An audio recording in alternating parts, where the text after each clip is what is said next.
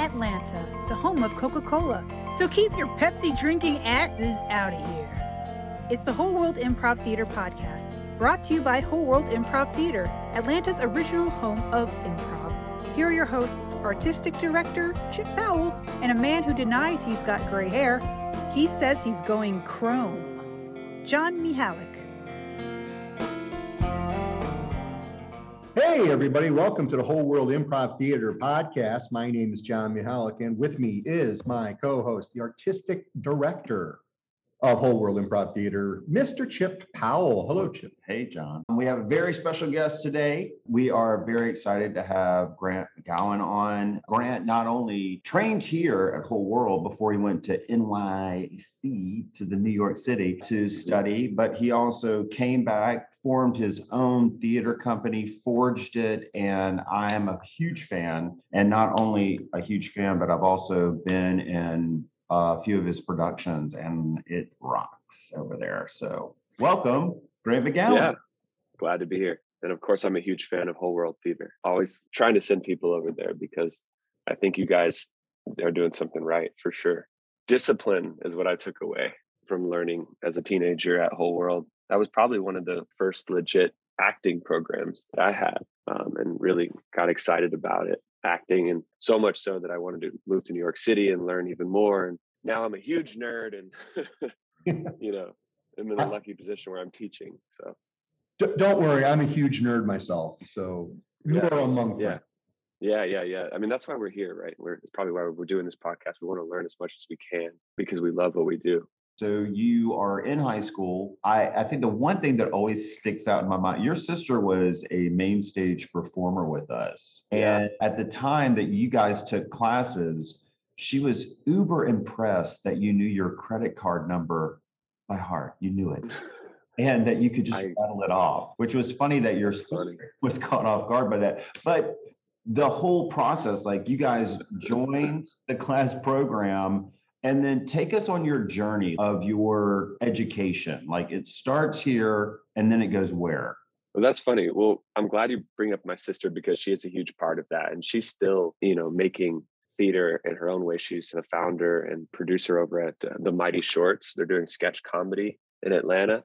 And she's doing some really great stuff. I got into all this. She's my older sister, and I grew up watching her in the musicals in high school, and they were big productions, and I loved it. I was always a very shy kid, very, nervous and afraid to speak in front of others. So I think maybe the fear of it gave me an adrenaline rush, and that was how I got all into it. Eventually in high school, I remember just almost having so many nerves and my hands are shaking auditioning for the musical, but it happened to be that I got lucky and I got a leading role in the musical. And I think that it all started there. I had a blast on stage, and it was an outlet, a way for me to let go a lot of, feelings and who I wanted to be, but was afraid to be in front of others. So that's where the passion started in high school theater, musical theater. And then eventually my sister, she went to UGA and she was studying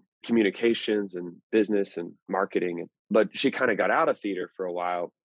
And I was still doing it. And I was really falling in love with it. And I was like, hey, listen, we wanted to hang out together. That was like a goal of ours, which is looking back kind of a sweet thing. We weren't really spending time together. So we were like, we need to bond. So I just signed her up for, at the time I knew my mom's credit card number. My mom was it's so funny. So I just I signed her up. I was like, Mom, this is on you. And she's like, what? Yeah, Lauren and I are bonding. And that was the one thing she said, really, my family really, my mom especially really supported, was she wanted my sister and I to bond. So we took this improv class together, Whole World Theater. And this was teaching artist was Eric Goins. He's also still around doing great work. And he was a great teacher. He's a very intense guy. I think that's a lot of people would maybe describe him as that. If you studied with him. If you haven't studied with him, you think, oh, he's really chill and laid back. But you study with him, you realize he's really an intense teacher. And I think the one word that encapsulates, whatever, if that's a word, that would summarize what I took away was discipline. The discipline for the work. And that's something that Whole World does really well. They come in and they warm up, and there's a structure. There's a program. There's a method to the madness that we see. As audiences, we see, wow, they're coming up with this on the spot. But really, there's a lot of training involved to make it look natural. And just like any other art form, there's a practice to it, and there's a skill set that you can learn. And the really cool thing about it, now that I've been teaching, I guess, 12 plus years or something, is anybody could do this. Anybody could be an actor. Anybody could be funny. You just really need the discipline. And I think maybe more than that, you got to want to do it. Like if you want to do it and you have that spark, that motivation, something that drives you. And again, for me, it was a fear that I wanted to overcome that I think drove me into the theater. Do you remember a moment where you really felt like, hey, I'm over the fear? Good question. I do remember a moment where I finally felt proud as an artist. And that's it seems like a lot to say, but early in my career or my journey as an artist, I really wanted to be good. I don't worry about that anymore. That's not something I concern myself with. But I think somewhere around 25, 26, I'm 34 years old now. It was a play that I wrote, in fact, and I actually performed in this play, which a Whole World alum directed, a guy named Robbie Glade, fantastic director. And again, he had discipline to back him as a talented guy, but he kind of encouraged me, and he directed the show. He encouraged me to be in the show that I wrote. And at first I was like, I don't know if that's a good idea, but it was the most fun I think I've had in the theater. And I was really proud of myself. At the end of the show, I was like, wow, this is great. I think that's really important because a lot of times when we're young artists, we look back at our work and we're like, I could have done that better. And we tend to be really demanding of ourselves, but it's a journey. You're going to get better as you go. And I think it's important to celebrate your checkpoints, to celebrate your little successes along the way. Meisner has this great quote, it takes 20 years to become an actor. I think that's really true. With any art form, I think it takes 20 years to really be like a master at this. So if you're interested in this journey, dive into it and celebrate your checkpoints along the way, because you'll probably do some really good work along the way as you're training, as you're getting better. You'll do some good work for sure. Major support for Whole World Improv Theater is provided by the Atlanta Mayor's Office of Cultural Affairs, the sweetest smelling office of cultural affairs in the world. From Atlanta, What was in New York City that called you there? And then what happened in New York City? Well, I'll be honest. I never really felt at home until I moved to New York City. It's interesting because I grew up in the suburbs of Atlanta, and I wouldn't say I had a rough childhood at all. I had a very good childhood. I had friends. I played a lot of sports, but I didn't feel like I ever really fit in.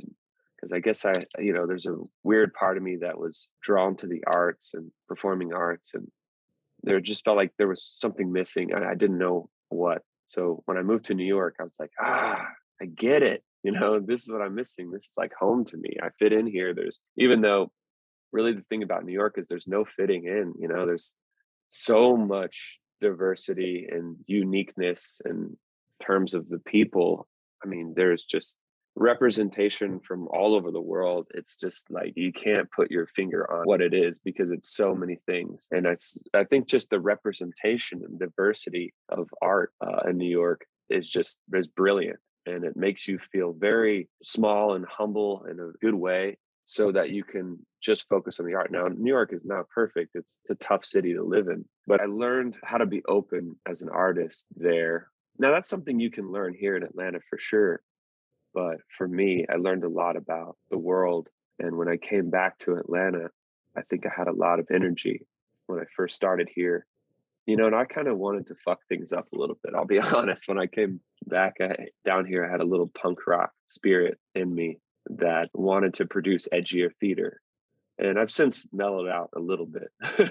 But it is that spirit that I think sometimes is a birth of creative works.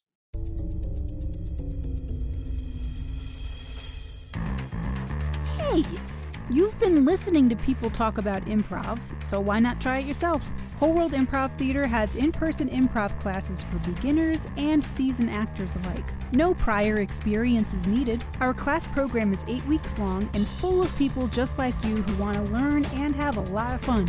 Just check out our website to learn more or sign up. The website is wholeworldtheater.com, and that's theater with an R-E at the end, because we're fancy. In the late 80s, early 90s, when I was in LA, I was on tour, and all the actors were like, you've got to do Meisner. You've got to take this Meisner class. And LA was like, we would stand in line at CBS Studios and get sunburnt to try to be an extra on Young and the Restless, or just whatever the hell kind of gig you get. It was mostly student films that you could get a part in, but they didn't pay. And you were on tour, so you were getting paid and you had your per diem, but you were holding on to your money. And so you're like, how much is that class? And new headshots, and then go to this book on how to sell yourself in LA. And there was so much going on. And I took a Meisner class, and it did, I think, ultimately open my eyes in a different way. So for our listeners that are mostly improvised students that have probably never done Meisner, can you kind of sum it up and give us a how-to of Meisner? Yeah. Well, it's hard to sum up any one acting technique. A lot of it is like, if you're a nerd like I am, you want to get as much information as you can. So it's like, take the classes, take all the classes. And, it's always better to actually spend time with it rather than to audit. But the Meisner technique, it's been around for decades. Its founder, Sanford Meisner, was a part of the group theater. He was a method acting teacher. And I think that's important to note. There's a misconception about method acting, these kind of crazy guys that don't ever break character and that sort of thing. But the term method acting was coined by Konstantin Stanislavski, who was the founder and artistic director of the group theater in New York City in the 1930s. Among that theater was young Sanford Meisner, young Lee Strasberg, Stella Adler, eventually Uta Hagen. There were some really great, incredible teachers there. One thing I'll say about method acting is acting based in realism. So when we see method actors, which is probably 98% of what we see on television and film, acting that we believe, and it's emotionally real. That doesn't mean that the character, that you need to be in character all the time, but it means between the action and cut, we see a vulnerable and emotionally real performance that we perceive as real and believable. But I think a lot of it is very foundational. We believe it's really happening. Sanford Meisner developed his own technique, which was really beautiful because talking about that word discipline, there was a discipline to the Meisner technique. Whereas you practice it, there's exercises you do and you develop skills. That made a lot of sense to me. And I think even coming from the Whole World Theater, training with you guys, I think that made a lot of sense to me. I was an athlete in high school and I took that very seriously. I understood training. I understood that I put in the hours and I did the exercises that I would be better on the field. And the same goes with acting. So when I found the Meisner technique, it took me a second to really realize that it was a good technique. I was certainly skeptical of it at the beginning, like anybody. But as time progressed, it was just so powerful to watch it, to watch actors transform into really good actors, and to watch myself become more vulnerable, more open, more sensitive, better listener on stage. And it just brings out really powerful work. But it does come down to the discipline of it.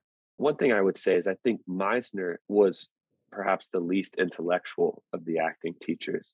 He realized that acting, a big part of it is the emotional life. That's kind of like the color palette that we use. If we were painters, actors use emotions to draw out their characters. And that emotion comes from a reaction to something, it comes from a response. And we're all wired a little bit differently in how we emote and how we react to something. So, but that's truly where our personalities come out. That's where our unique selves come out. And you learn that with the Meisner technique. The Meisner technique, you learn and focus on your instinct, the emotional instinct. And you'll find that a lot of really great art comes from that place. It comes from, I felt it, it sounded right. It just comes from within, an emotion that you had.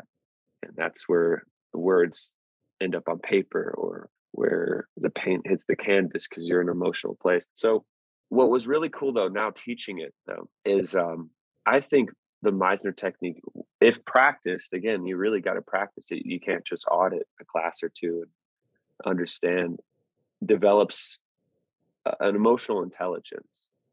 And I even think that it develops empathy, because what we're practicing doing when participating in theater is we're walking in someone else's shoes, putting ourselves under a set of imaginary circumstances. And then we feel like what it feels like if that were happening to us. And I think that's essentially what empathy is. So it's a great thing. Like, acting is a beautiful art form. I think everyone should do it.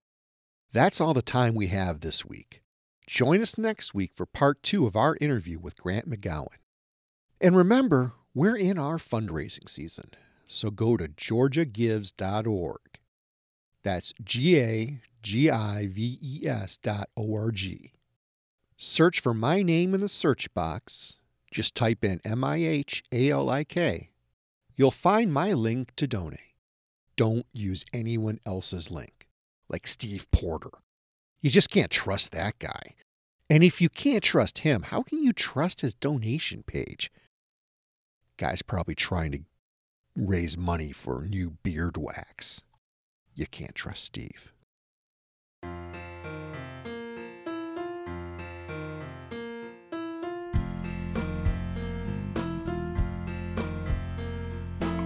Thanks for listening to the Whole World Improv Theater Podcast, an indie podcast that goes great with your bohemian lifestyle. The Whole World Improv Podcast is a production of Whole World Improv Theater in association with Headspace Industries. The executive producer, writer, and grand master of improv food is Chip Powell. The producer, writer, editor, and video intern for promotional pictures is John Mihalik. Really, John? Pictures aren't really that hard. Like, you Google them or you Photoshop them together, and it's like doesn't take a wizard to do that unless you want to like edit in some scandalous material, which you would totally do because you're a little pervert, aren't you, John? Aren't you? Original music by The Gentle Readers. Our social media maven is Bethany Rowe. Please help support this podcast by liking, subscribing, and leaving us a review. It's really easy to do, and it doesn't require a secret decoder ring.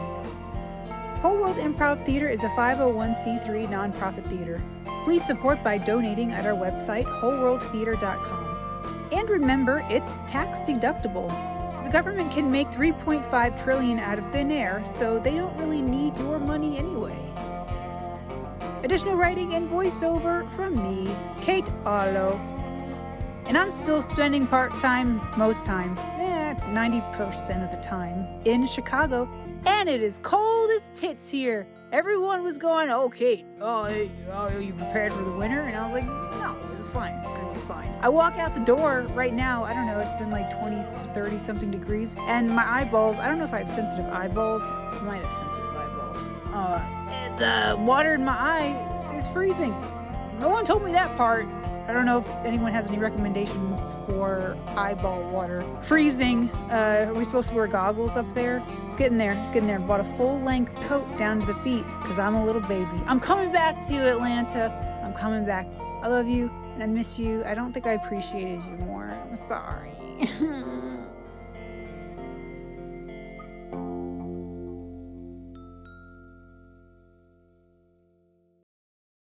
But it's too late, Kate, yeah, it's too late, for we really did try to make it. Something inside has died, I'm also a singer. I'm not going to sing for you guys today.